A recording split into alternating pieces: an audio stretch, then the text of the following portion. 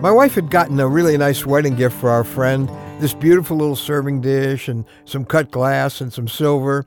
One of those things people will get only at their wedding usually. Well, here's the problem. The girl had been married for 4 years, and 4 years later, well, we found the present. Yeah, we put it in behind a chair to get it out of the way one day, and we had found it 4 years later. We had planned to have our daughter take it to the wedding for us. Well, we totally missed the time that you should give a gift like that. Well, I'm Ron Hutchcraft, and I want to have a word with you today about saying good things while they can hear them. Well, our word for today from the Word of God comes from Ephesians 4:29. It's excellent advice for improving and nurturing the relationships in your life. Hear God's words. Do not let any unwholesome talk come out of your mouth, but only what is useful for building others up according to their needs, that it may benefit those who listen. Now, God says the only words you ought to be speaking to people are those that will build them up. Give those people around you build-up encouragement. Give them compliments and thank yous and affirmations, the kind of things we usually say at their funeral.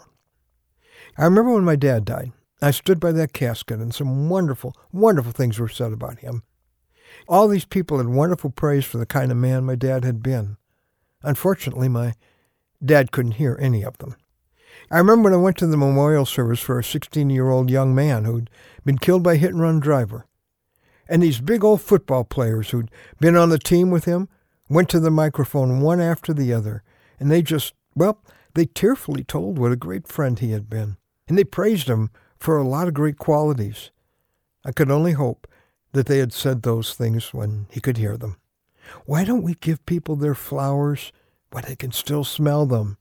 Your family, your friends, your spiritual leaders, your spiritual helpers, they need encouragement today, and you have the power to give that powerful gift. Proverbs 18:21 says, "The tongue has the power of life and death, and those who love it will eat its fruit."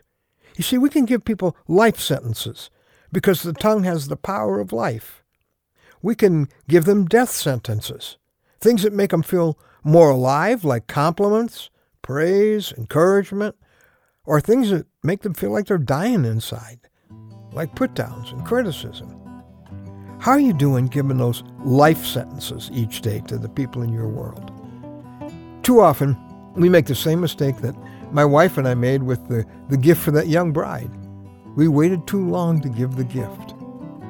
Some of us have people who are gone now that we wish we could have back for like 10 minutes, just so we could tell them we love them, give them our appreciation.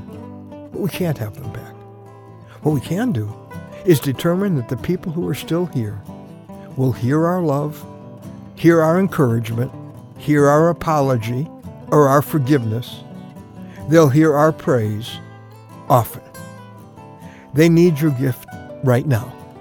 We never know how long someone will be here for us to give those emotional gifts. Those gifts that could mean so much. The days are flying by, and I'll bet there's someone whose gift maybe has been sitting on the shelf. Give them your love now. Don't wait for the funeral to say what's in your heart right now.